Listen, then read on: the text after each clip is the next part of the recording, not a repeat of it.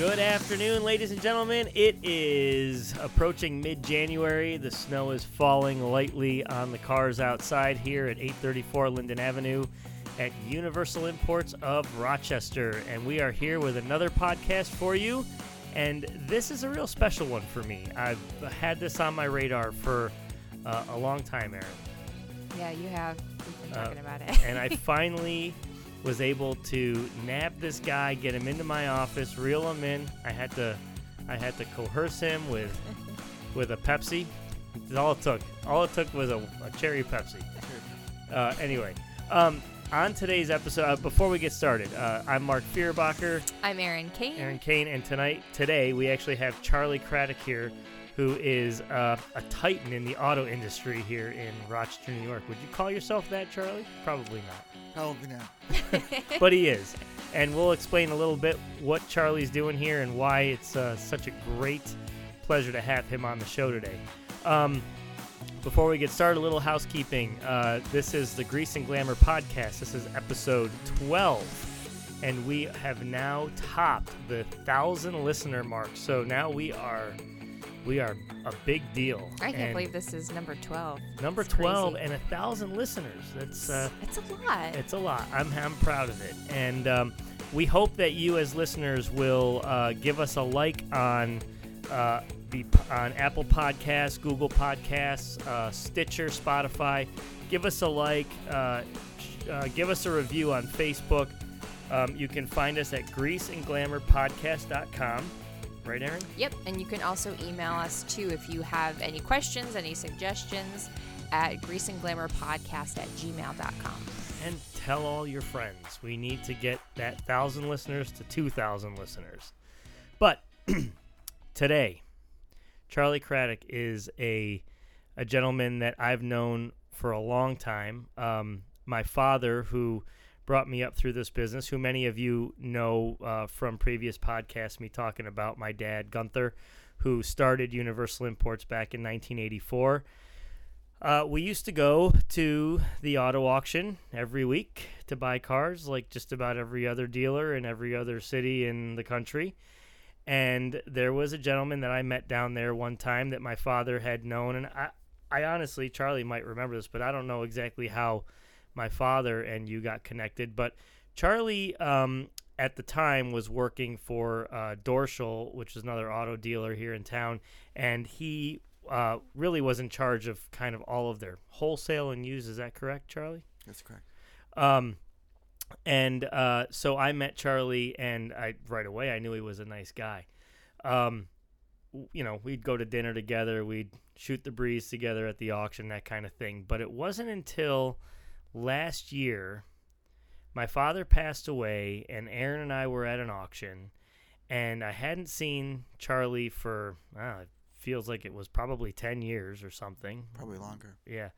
And I run into Charlie. I felt that it was some sort of,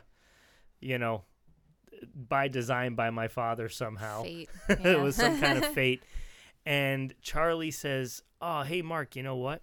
I do this prayer breakfast, and I would love for you to come and check it out." So I did, and I was just amazed that I went on this Wednesday morning. There was, I don't know, close to 60 people in the room, all either car dealers or mechanics or doll-up guys. I mean, it was a mix of just auto industry people there to not only share fellowship with each other, but, talk about the Bible, talk about the Lord, and get a sort of healthy dose of positivity to start their day. And I was blown away by it. I walked away from that first one. I felt really refreshed. I felt I just loved it. And from that moment, when I knew that at some point we were going to do a podcast, I had to ask Charlie to come on. So about 6 months ago, I asked Charlie, and we finally got our schedules to lock in. And today I present to you Charlie Craddock, the founder, or one of the founding members of the prayer breakfast here in Rochester, New York for auto dealers. Charlie, could you tell me a little bit about how that came to be and kind of what your take on it is. There were actually four of us. Excuse me. John Lightbolt, who at the time was the director of the RADA, Dave Hazelton from the Hazelton Chevrolet Group at that time, Rick Chevesty, who was a salesman manager at Bob Johnson's at the time, and Charlie Craddock, myself, who was, at that time, I was one of the used car managers at the Dorschel Group. So one day I'm listening to the radio, and I listened to a person talk about Chuck Colson. Chuck Colson was high up in the government and was involved in the Watergate scandal. Not a good thing, but he was involved. But anyway, he started a prayer breakfast for people in government. And I thought to myself, if he can start a prayer breakfast for people in government, why can't we start a prayer breakfast for people in the automobile business? If it works for politicians, it should work for dealers, right? So that's kind of the way it went. I shared that idea with a number of people. Some thought I was crazy, that people, wouldn't come. But Dave Hazelton, like I said, Rick Chevesty and John Leibold, the four of us sat down 4 or 5 times, kind of figuring the whole thing out, and that's how it started. That's how we birthed it. And unfortunately, these guys were not able to stay with the prayer breakfast because their jobs took them other places. But I've been doing this now for about 18 years. Wow. And I think that's impressive, and even more so that when you go 18 years later, I was just at the prayer breakfast on Wednesday morning, and I counted still about 60 people or 50 some people there, and they put out a breakfast spread, and I was sitting right next to a guy who I guess you could call a competitor. I mean, he sells BMWs elsewhere. And him and I hit it off, and we talked, and we exchanged cards, and there's right away a camaraderie. There's this, and I'm a Christian, so one of the things I believe is the Lord brings people together, and this is one of the ways they do. And that was no more evident than when I met Charlie again last year, how I meet people when I'm at the prayer breakfast, because I go and our company, we've always been, and Charlie knows this, we've always kind of been in our own little island. We really haven't dealt a lot with the other dealers in town. I mean, we kind of had our own niche thing. There really isn't anybody in Rochester that's doing quite what we do. And so we a little bit sheltered sometimes from knowing some of these people, and Charlie's helping me get out of my bubble, and even though I've been in this business now almost 30 years, I'm meeting people that I feel like I probably should have known 10 years ago, but now I'm meeting them, and I'm happy for it. So yeah, why I think it's so special, it's like when you talk about if a politician can go to a prayer breakfast, or a politician can actually believe in something other than themselves. That's a pretty amazing thing. And unfortunately, it's just the way it is. The car business has a bad reputation. It does. When you first told me about it, I was like, that's a really, really good idea. Yeah. You don't really hear about it. I've always said that when a customer walks in, whether they're walking into our place or whether they're walking into another dealership, they're always very guarded. So when the salesperson, whoever they're talking to, they're not starting at 0 with a trust. They're starting at negative 100. And they have to build their way up to 0. And then if they're lucky, they can get beyond 0, and they can actually gain someone's trust, because people are just, and it's not just the car business. I mean, let's be honest. It's a lot of businesses. It's real estate. It's realtors. It's anybody in sales. You walk into a furniture store and you're kind of like, oh, here. I dread here comes it. the attack of the salespeople. But I think it's pretty much in any commission-based industry, you're always very guarded and not really sure if you're getting proper information. And then the auto business is also tough because there are so many things so many unknowns, so many things that you don't know. So the only thing worse than having no trust for a car salesman is when it's a used car salesman. That's even worse, apparently, you know.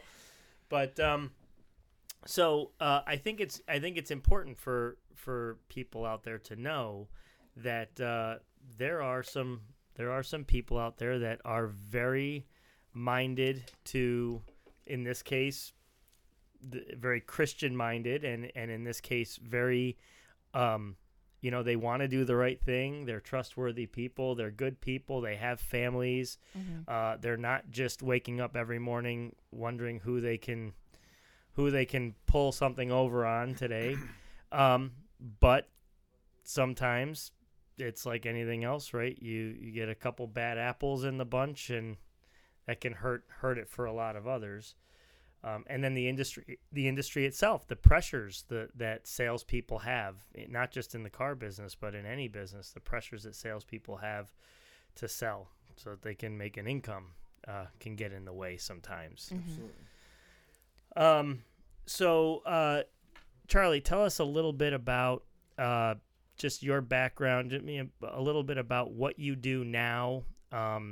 If there's anything you think that's interesting to share in terms of all the things you see. You're at least 3 auto auctions a week, the way I count. Usually. So, and people probably aren't aware of this, but there are many auto auctions going on daily everywhere. Aaron and I are dealing with auctions every day. Charlie's at auctions every day. I'm surprised that you're still going as much as you do, because we've sort of slowed down that because of the computer. It makes it a little bit easier. Well, not to tell you how old I am. Guys my age still like the brick and mortar auctions. We do buy online, or I do buy online occasionally, but most of the time it's a different deal when you go and you can open the door and smell the inside of the car. You can look at paintwork. You can do these things that a lot of time people that do the CRs, the condition reports, fail to pick up on. Yeah. So sometimes we, over the years, different organizations I've been affiliated with would buy cars on the internet, and when they got them home, they really weren't the cars they thought they were buying. Doesn't happen all the time, and it's improved a lot over the last few years. The condition reports are more accurate than they used to be. But still, I still like going to the auction. The camaraderie of the people, sharing different stories with people. Sometimes you meet somebody at an auction and end up doing business with them for a long, long time after that. It's true. So that part of it I do like, but you're right. The computer is going to take over. When Aaron came with me the first time to the auction, I said, when you're here, there's something about even just the smell. Yeah. It's just, and if you hadn't been for a while, which I hadn't, it's just, I don't know. It's an environment. It's just something that it's hard to describe. But there's an ambiance to it, a smell to it, a rush of adrenaline when you're hearing all these auctioneers going off at once.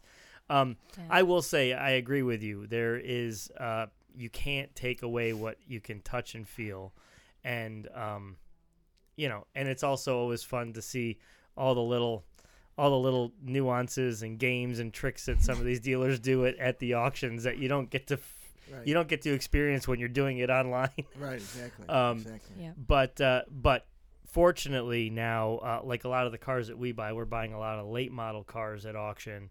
The CRs have now gotten to a point where they're really reliable. Accurate, yeah. And I will also say, and we've talked about this in previous podcasts, is the auctions themselves do a pretty good job of standing behind even a bad condition report. So you get a condition report that says one thing and the car shows up and it's not what that said. In most cases, if you're a valued customer to these dealerships or to these auctions, they're gonna find a way to resolve the problem the same way as a dealer would resolve it with a retail customer that walks in. Right.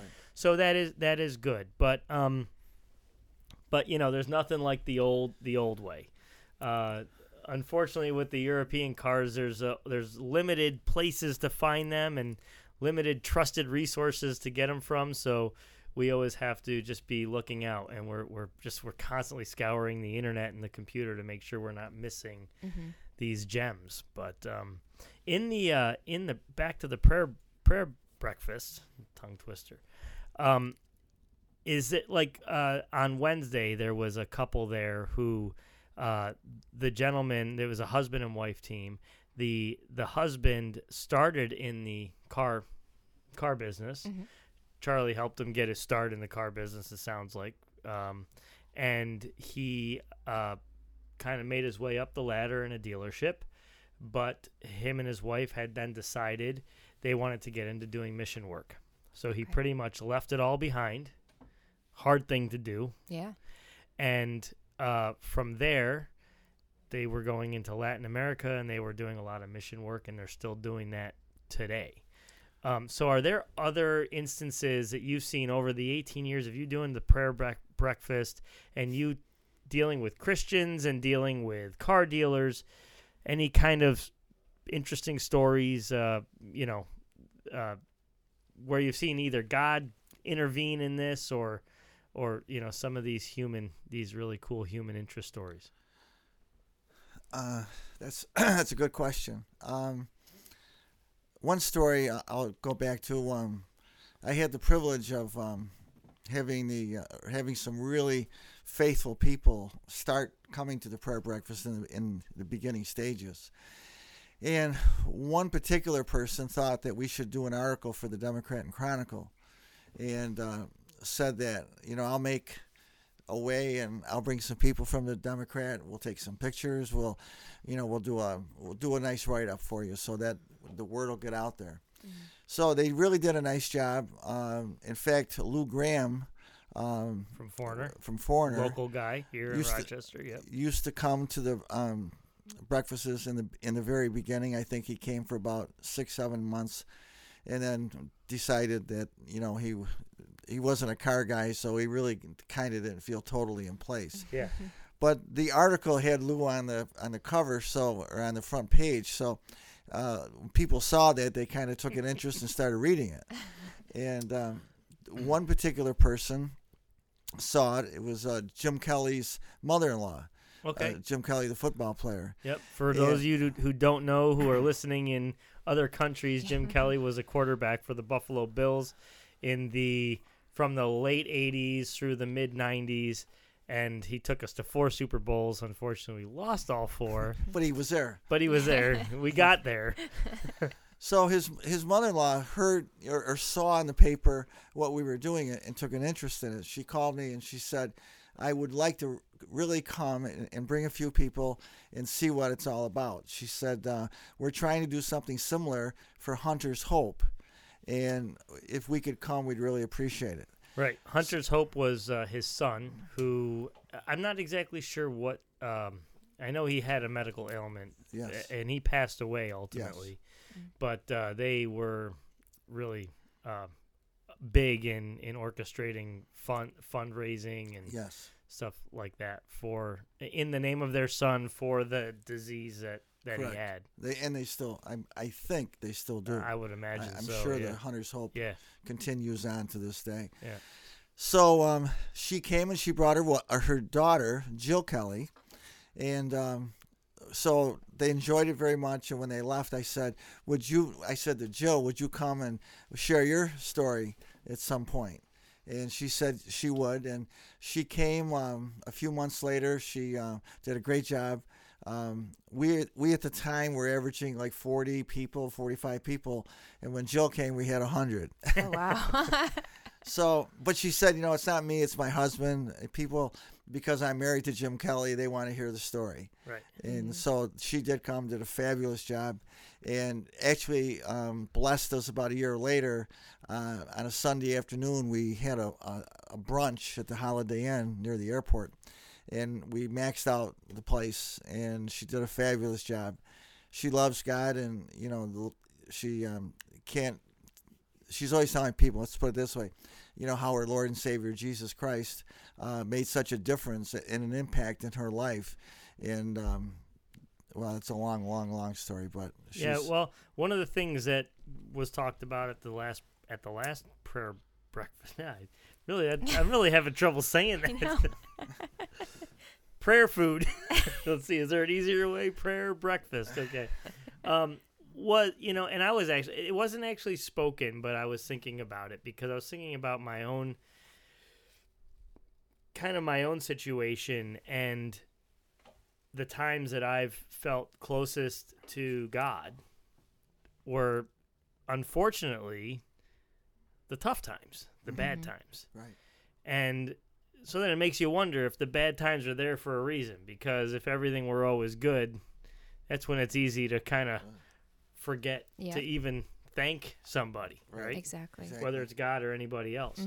And it was those tough times in life that brought me closer to God. And I imagine that for some people, that can be the thing that gets them away from, because it's easy, you can blame and say, well, God isn't doing me any favors, so they can potentially go away from it. But for me, it always is what kind of got me closer. And then as things resolved and my life went on, I felt sometimes like I was drifting away a little bit, and then either I could pull myself back in, or if there was something else bad, then I was right there to grab a hold again. And there's this heavy metal. It's not a heavy metal, but it's a prog rock, like a hard rock prog rock group. The name of the group is 1,000 Foot Krutch. And the name of the group, they're a Christian prog rock group. And the name 1,000 Foot Krutch comes from, God is, just sort of metaphorically 1,000 miles in the air, up in the sky. But he's a crutch for us. So this 1,000 Foot Krutch is this huge crutch that comes down from the sky for us to lean on. And that's what, for me, it has been in the past. Unfortunately, as I get older and as I get smarter, I realize that, worship God in the good times as well as in the bad. But the bad times do bring you closer. I mean, that's just reality. Would you agree? I agree, and share a little story with you. I was with a person once, and I was trying to tell him about God and how he needed to accept Jesus as his Lord and Savior. And he looked at me and he said, "Charlie, look around and see what I have. I'm doing pretty good. I really don't think that's a necessary thing for me right now." So, when everything is going really well, people will take that attitude. I'm doing well. Don't talk to me about the Lord. But when something goes bad in their family, or they come upon a tragedy one way or another, they'll call you and ask you to pray for them. Right. Yeah, that's right. True. Yeah. Just getting back to Jill for 1 second. I mean, she's a very transparent person, very sincere. I think the world of her. And she has a great story, and she's just so sincere, so transparent when she comes and shares her testimony. She touches so many, many, many people. Yeah, I'd love to hear her speak. I'm sure she's still doing stuff, right? Oh, I'm sure. I haven't talked to her, unfortunately, in a long time, but I'm sure she still does. So are there different speakers that come to each one and kind of discuss? We actually, God puts these people in my path one way or another. But we do 10 months. We do September through June. We take the summer off, July and August. But, people just come in my path, and I'll ask them if they would like to share, come and tell their story, their testimony. And, we never lack, a number of people in line to come and share. Well, I'll embarrass Charlie for a minute because, and I will say right away, 100%, this is not why this guy does what he does. He does it because that's just who he is. But the people in that room are so thankful for how Charlie has reached out to them. Now, Charlie and I might not talk all month long. More than likely, that'll be the case because, work and everything else. But I will get a phone call 100% 3 days before that meeting. And this is exactly what he'll say every time. No pressure. Do not feel any pressure. I'm just letting you know, this Wednesday, we got the prayer breakfast. And I missed several in a row because it's a pretty far distance from my house, and if things are at work going on. But that doesn't stop Charlie. He's still going to call me, and he's going to say, hey, prayer breakfast. But he's not pushing me into it. He's not bullying me into it. He's just like, come if you want. I just want to let you know it's out there. And everybody in that room was recognizing that the other day, and I think you were blushing a little bit. But you've touched a lot of lives. You really have. It's a privilege to do it. It's something that I do. I enjoy it very much. You know, it's one of the best things, like I shared the other day, it's one of the best things I've ever done in my life. And it's a privilege. It's a privilege to be able to play on God's team. Yeah. Mm-hmm. And, well, it's and like when you go back to talking about, you know, trying to get some press, say in the Democrat and Chronicle, or I'm running into a similar issue with one of the things that I do, but you have to be careful, right? Because you don't want to. I've prayed about this myself. When you're doing something, and you want to get the word out. You want to spread the word that it's there. You want to grow it. You want to make it bigger. You want to make it more substantial. And let's just call it, it's God related. There's always this thing where you go, if I advertise it or if I talk about it too much, am I being too boastful? I've actually had a conversation with my pastor about that, with Rise Again, a band that I'm in, because we've decided as a band to become, we're a Christian-based, we're a rock cover band. We play just normal rock cover music, stuff you'd hear on the radio, but we give every dollar we make to people in need. And I'm constantly on Facebook telling people, hey, we give away our money, and hey, come see us, and blah, blah, blah. And it could come off as, hey, look at me and look what I'm doing. Mm-hmm. And I'm very, very fearful of that. Just like you could potentially be fearful that if you put that out there too much in the public, that it's just another way for people to go like, trust me, I'm a car salesman. yeah, right. So you wonder, is that the right thing to do? And the answer is this. What I'm doing, I'm not being boastful. I'm proud of it, sure, but I'm not trying to get a pat on the back for it. Charlie's not trying to get a pat on the back for it. But the only way something like that can be successful is just like anything else that you need to be successful at. You have to market it. You have to create awareness. You have to get the word out. Yeah, and I think with what you're doing, I mean, you're doing it to help others. So it's not like you're marketing it in a way where it's a bad thing. I mean, what you're doing is a great thing to help others. And the way it started was pretty interesting. And it was extremely, like, it was just this innocent little thing I had said. So I had been playing guitar, Charlie, since I'm 14 years old. And I'd been in little garage bands and you know, I had my moment when I was 17, 18 years old where I thought I was going to be, you know, the next Bon Jovi. That didn't happen. But I kept up with it. You know, I got married, I had kids, but I still, at home, I'd still play, I'd still write music, and I did it pretty much all just for myself. At one point, I told my wife, I said, you know, I think I don't want to be one of these guys that had once played guitar or once had played an instrument and then I let it go. I said, so I think the only thing for me to do to still keep it alive and to still make sure I practice is I kind of have to have a motivation to do that. So I went and auditioned for a band. A buddy of mine, actually, every band I've been in has been the result of someone coming in to look at a car, and we start talking, and there's like, hey, I'm a drummer. Well, hey, I'm a guitar player. And then I'm in a band with them, and I sell them a car. So it's like a double bonus. But this guy comes in, he buys a car. Him and I hit it off. We become friends almost instantly. He's a drummer. Him and I get together. We play in a couple bands together for a couple years. I meet a bunch of other guys. We hit it off. We become great friends.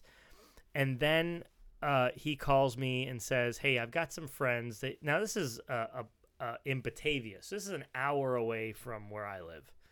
Got some friends in Batavia, and we're looking to start a band. And I told them about you, and you'd be a great rhythm guitar player in our band, and why don't you come down? So I did. And it worked out well, and everything was great. And then so now I was in the band, and the band had no name yet, nothing.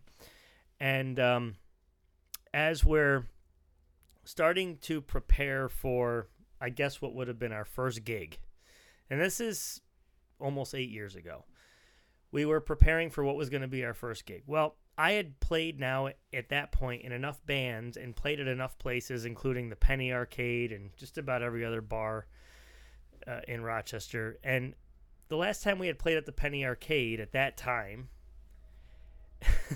funny story, there was like 4 bands. The Penny Arcade's a huge place. It was a place where people went for years and years and years for rock music. Big floor, big stage. We're up there, and there's a band playing before us, and they had 200 people there, and they were really killing it, and all the people were having a great time, and I was standing backstage going, this is awesome, there's so many people here, I feel like a rock star, I'm so excited. And they come off the stage, and the 200 people that were there to see them left. Our band gets on there, and I'm telling you, it was our wives that were watching us in this gigantic place. And it was like, I couldn't wait for it to be over, because I could only imagine what my wife was thinking at the time. She was like, but anyway, so I get into this band, and I say to the guys, I said, the reality is when we play at a bar, bars are paying anywhere from, at that time, maybe $200-$300. Now they pay more. Now they're between $500-$600 if you're a decent act.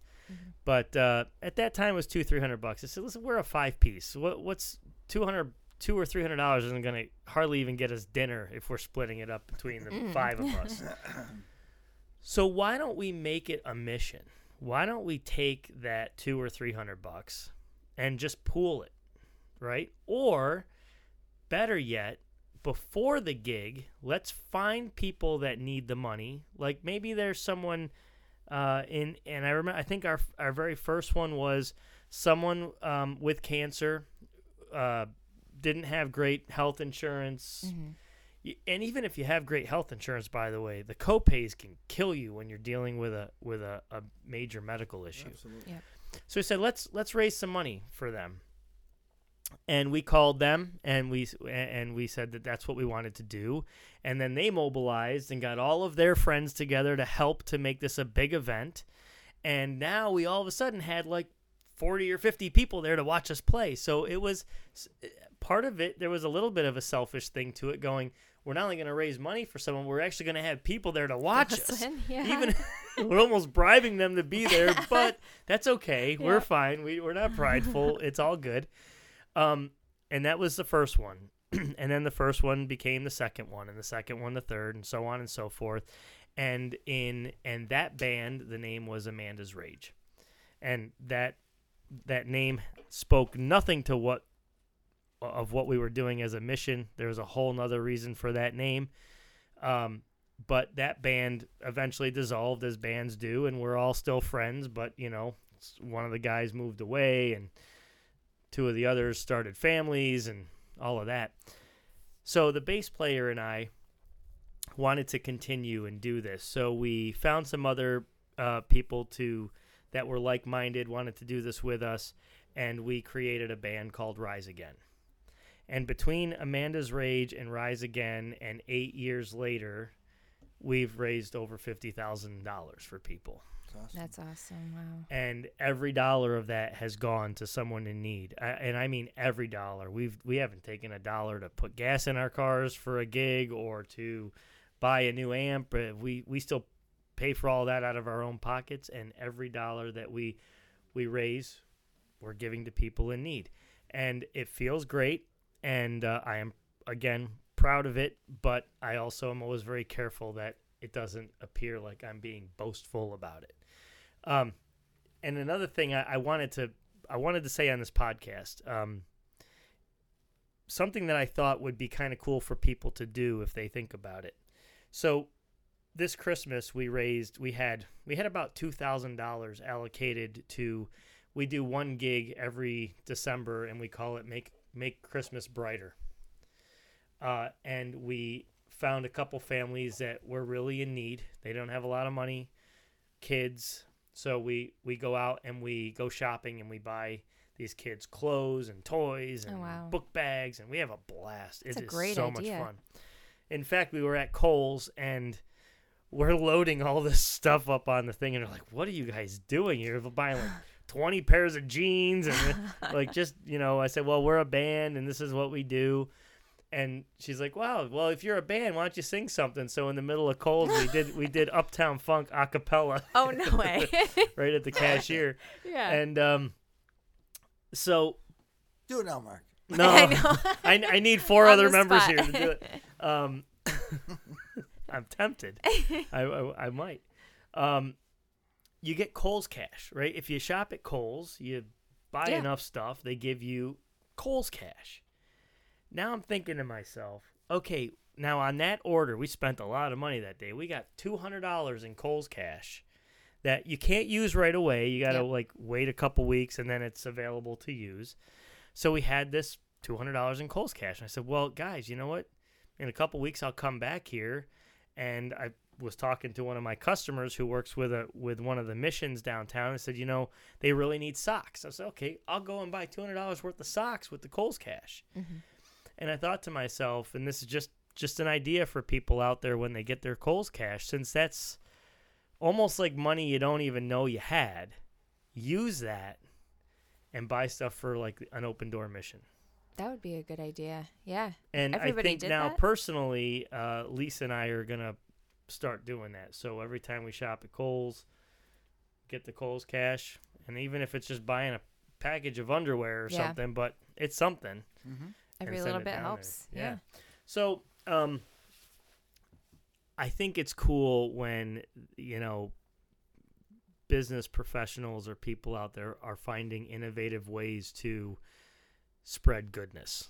So whether you're Christian or any other religion, that's really not the point of any of this. The point is more about being a good person. In our case, we have something higher that we believe in, but that's not what it has to be. It just has to be, you're helping people in need. And when I go to that prayer breakfast, Charlie, you're gonna have to rename that thing some. You got to make it easier to say. We raised, $2,000, and we gave $2,000 away to help families also. Right. Wow. Yeah, and that was just for this Christmas, right? Yep. And that was just people going into their wallets and putting out money. Car people are giving people. Car people are very, very giving people. Yep. So, a lot of people, like you said earlier, they think of car salesmen, car dealers as, a bunch of bandits, and it's really not the case. Right. I mean, they're good, there's the good, bad, and ugly in every situation, in every walk of life.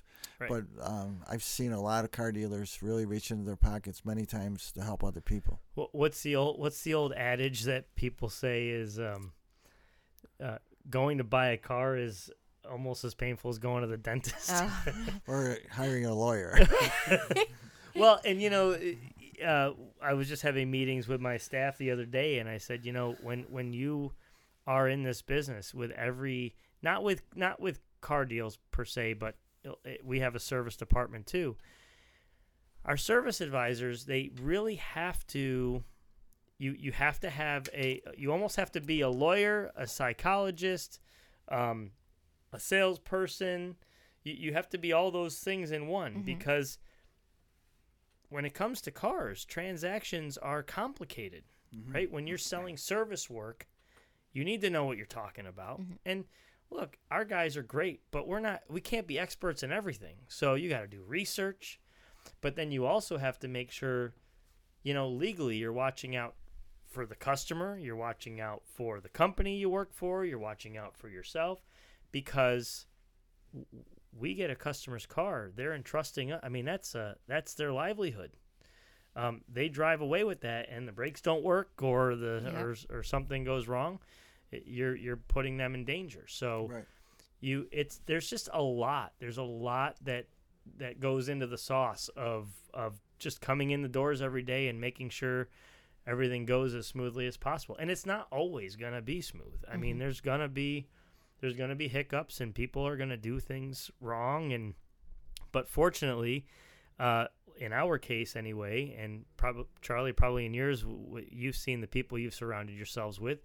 You surround yourselves with the best possible people, so that you eliminate that as much as possible. And then if you do have a problem, you own it and take care of it. Right. Because that's really what it just boils down to. If you run into a snag, you just got to own it. Right. Exactly. Because when you try to bury something, it only makes it worse. Better to be It's worse. honest and forthright than try to cover up something. You know, Right. it never goes a good way doing that. That's right. So There's an old saying: the good deals get better, the bad deals get worse. That's right. that's true. Oh, you said something to me one time I thought was really clever. What did your first? Oh, shoot. I can't remember what it was, but it was great. Oh, your first loss on a car is the warmest. Yeah, that's right. That's a good one. Yeah, I've experienced that a couple times. Your Yeah. first bath is the warmest, right? Yeah, right. Exactly. Your first bath is your warmest. So, yeah, well, anyway, so I was trying to think of other things we could talk about on this podcast, like a little bit of the behind-the-scenes things of what you deal with in a dealership, and we've touched on that a little bit on other podcasts. But, a couple of things that we're thinking about here is how we can incorporate doing good for people and doing some more sort of philanthropic things that also tie into good ways to market the business. So, like, maybe doing clothing drives or food drives or stuff like that. We do blood drives, which actually we have one coming up tomorrow. I didn't even mean that for a Just segue, perfectly but timed, yeah. that's a great segue. Yeah. From 9 to 2 tomorrow, we're having a blood drive. Folks, from 9 a.m. till 2 p.m. tomorrow, Friday, January 11th. January 11th, here at 834 Linden Avenue, we are having the American Red Cross here doing a blood drive. They'll have that big, huge van right in our parking lot, and you can come in and give blood. And I think that they're even giving something away. They usually give like I think there's like a $5 Dunkin' Donuts gift card or something $5 like Dunkin' that. Donuts. I believe. We'll have snacks and juices and all of that jazz. And if you want to get your oil changed while you're getting your blood taken, you can do that too. But that's going to be tomorrow, January 11th, from 9 a.m. until 2 p.m. So that is one of the things that we are utilizing, our ability to get to people and get them in there to do a blood drive. While helping others, yeah. Yeah. So, Charlie, what other things that you know is there anything else out there that you know of that you want to talk about? Mission stuff, anything that you want to sort of put a word out there, promote that people are doing or that you're doing or your church is doing? Well, I'm privileged to be a part of Open Door Mission. Our church is an active participant with the Open Door Mission. Our church and many other churches in the town of Greece, we have an outreach called Mission Share. We have our own outreach center at Cedarfield Commons in Greece. I could talk about that for a long, long time, but I'll just mention it that it's there. And then the Father's Heart Ministry is a ministry in the city. They go to some of the toughest areas of the city three times a week, 3 days a week. And our church is, again, Greece Assembly, part of that. So I'm privileged to be on that team. So there's a lot of things happening. sometimes people get older and they wonder what are they going to do with the rest of their lives. And if you look real hard, or you don't even have to look that hard. I mean, it's there's a lot of things out there you can do. Oh, there's a need everywhere. Everywhere you turn, there's a need. Exactly. I had a friend of mine who was the director of Open Door Mission at the time, and he said to me one day, he said, a lot of guys will come up and say, I'm retired now, I've got nothing to do, I'm bored. And he said, if you're a Christian and can pray with people, you can come down to the Open Door Mission and just sit down and share your heart and pray with some guys. He said it's unbelievable, the opportunities that are right in front of you, but we all get so busy, with other things. Actually, for these people they get busy doing nothing, right? And so there are opportunities out there. Yeah. Tell me a little bit. We should have talked about this maybe a little bit earlier in the program, but tell me a little bit about a day in the life of aside from you going to an auction a couple times a week. What's the day in the life of Charlie Craddock as far as? And let me just sort of preface that by saying what Charlie does is he's really a freelance guy. Okay, he works for himself, and he has a bunch of dealers that he works with. So he knows just about everybody in town, and I'll leave it there and let you take the rest. Well, I worked for many, many, many years. I'm not going to tell you how many. For other dealers, I was part of the Dorschel Group for 24 years, and the Doan Group for 6 years, and a couple of other agencies as well. I've been doing this now 49 years. Wow! So it's a long time. But what I try to do now is I've got some clients where I buy inventory for them. I sell some inventory for them at the auctions, and it's a good way to end my career. Kind of putting my day, just kind of planning it so that I'm not rushed. He's not ready to put an official date on when he's calling it quits, right? But it's probably coming, right? But it's kind of like on my terms, yeah. That I can do these things now, and I do enjoy the dealers I work with. I enjoy the business. It's hard to be honest with you, it's hard to leave because I've been doing it so long, and people say, well, why don't you try something else? I said, I'm too old to learn something else at this point. But that's not a good excuse. So are you, Charlie and I spent a lot of, I was actually telling my sister when Charlie came in this afternoon, I said, for years and years and years, I saw Charlie every single week at the auction or every other week at the Highline sales.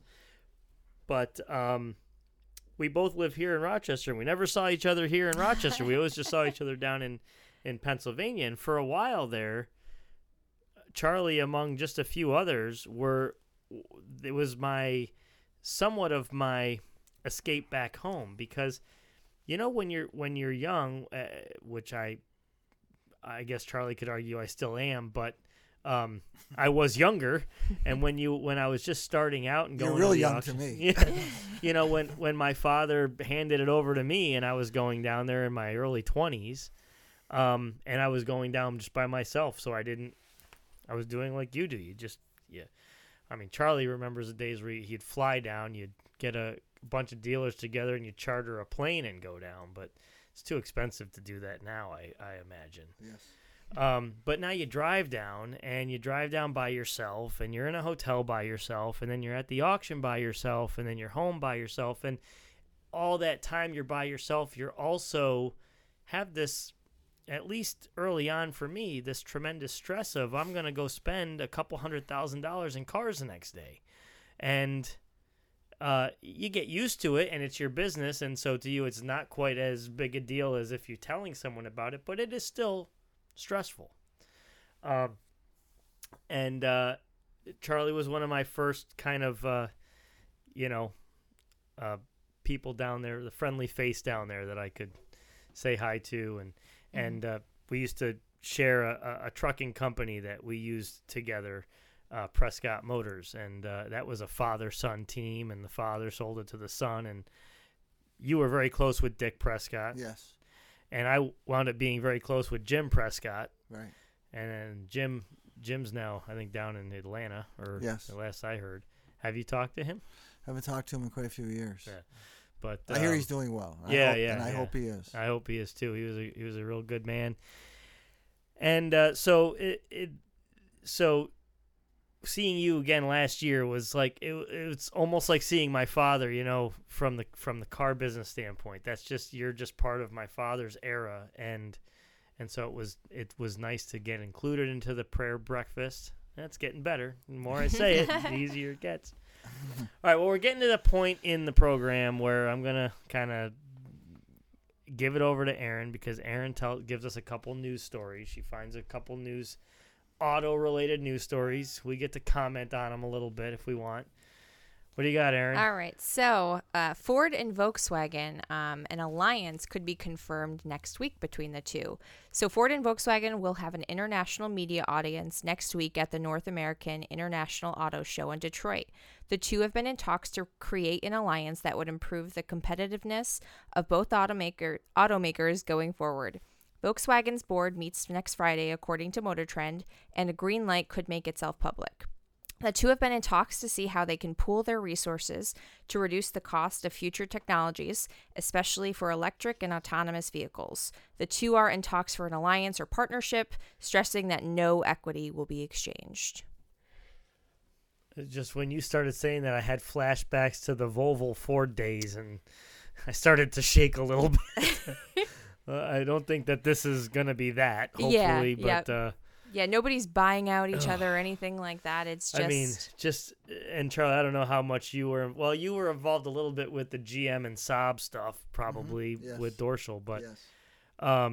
when GM pretty much... When Saabs became GMs and when Volvos became Fords, that was a rough time.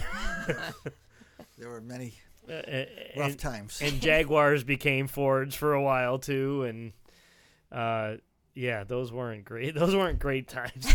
No. Let's hope it. If Let's it hope this does is something happen, it's different. going to be better. Well, I don't know what to think about that. I don't know if that is somewhat of creating.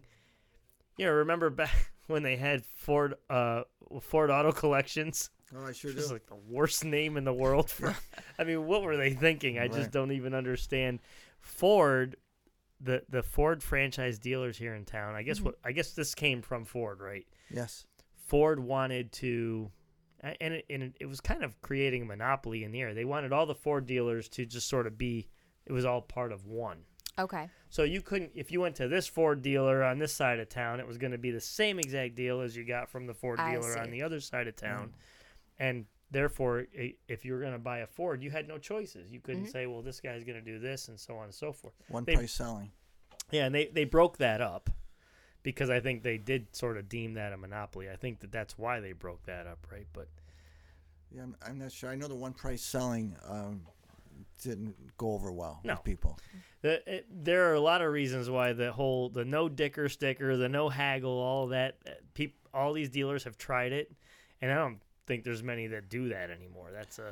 It's well, some do. Some do, yeah. But some of the dealers that did it at one time no longer do it. Yeah, because it probably wasn't really great. If you really want to advertise it the right way, it's like saying, don't even ask me for a lower price because you ain't gonna get it. Yeah. Right. It's it's a challenge. Yeah, Let's leave it at that. What else you got? Okay, so I know we keep talking about all this technology that keeps coming up. So Nissan is unveiling a new concept. Nissan calls its new concept invisible to visible technology.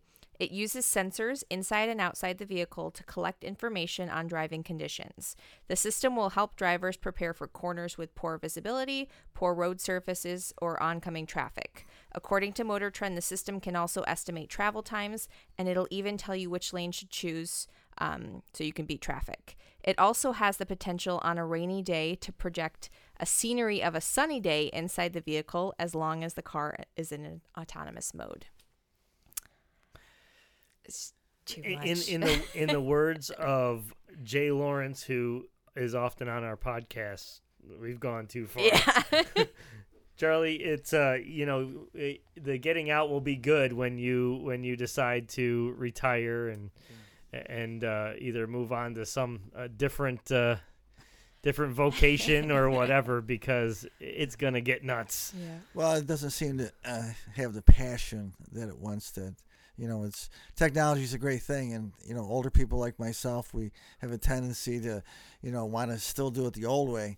But there was more passion before. Oh yeah. Today it's just press a button, get in the car and then the car will drive itself, so you don't have to worry about driving anymore. I don't think I'm going to get in that situation. It's because we are at a point of we're potentially even beyond the point of like sensory overload, right? We've talked about it a number of times on this podcast about like even looking at our kids going, nothing wows them anymore. No. How can it? If you got the phone on you, you're the smartest person in the world, because every single answer to every single question is on the phone. You don't even have to type it in. You can ask it. Right. Yep. You can. I always call it Siri, but it's Siri. Siri. So you can ask Siri anything. And Alexa. You're a genius. Without it, you're dumb. With it, you're a genius. But nothing. There's no wow factor to anything anymore. So, the old muscle cars and special paint job or a special interior, all of it's like, Yeah. Nothing's really impressing anybody anymore. Yeah. And the thing now it's not necessarily on that article, Aaron, but the thing that we talked about before about these cars recording your driving habits and everything you do. Oh, I'll tell you, one of the insurance companies has one of these little dongles that you put in the OBD2 port, and it tracks your driving history over a couple months. Oh dear. And then based somebody's going to go to jail. And then based on your driving habits, it will then either give you a 5%, 10%, or 15% discount on your insurance. Mine will go up. Yeah, I only got to the 5% mark. I got a 5% off, but when you have to consciously think about, okay, I can't gun it from the light because this stupid thing is going to record it. Got anything else? Nope. That's pretty all. That's it. All right. Yeah, well, we're pretty much at the end of the podcast. All right, so folks, I've got Charlie Craddock here. He's doing this prayer breakfast every month on Wednesdays. Second Wednesday of the month. Second Wednesday of the month. It is primarily car dealers. But we do have other people from different walks of life that do come. So would it be fair to say that if you were interested in joining, you should come down and check it out? Absolutely. They've got your information. They could contact you, and you could contact me. You can contact me at mark@universalimports.com if you want more information on the prayer breakfast that Charlie puts on every second Wednesday of every month, and I'm happy to share that with you. If you have any questions for Aaron or myself, you can You can email Aaron at it's Kain Kain at universalimports.com or mark@universalimports.com. Go to universalimports.com website. Check out our array of vehicles that we're selling, our service hours. We have a body shop. We do everything soup to nuts on your car. Even if you just want advice, you can call us. We'll give it to you. If you have some advice for us, such as some different topics we can talk about on our podcast, or anything that if you want to give us a thumbs up of things that we're doing right, or maybe give us some nice critiquing of what we could be doing better, we'll take that too. But visit us at universalimports.com. You can visit greaseandglamourpodcast.com. And again, we just ask you to share this, spread the word about our podcast.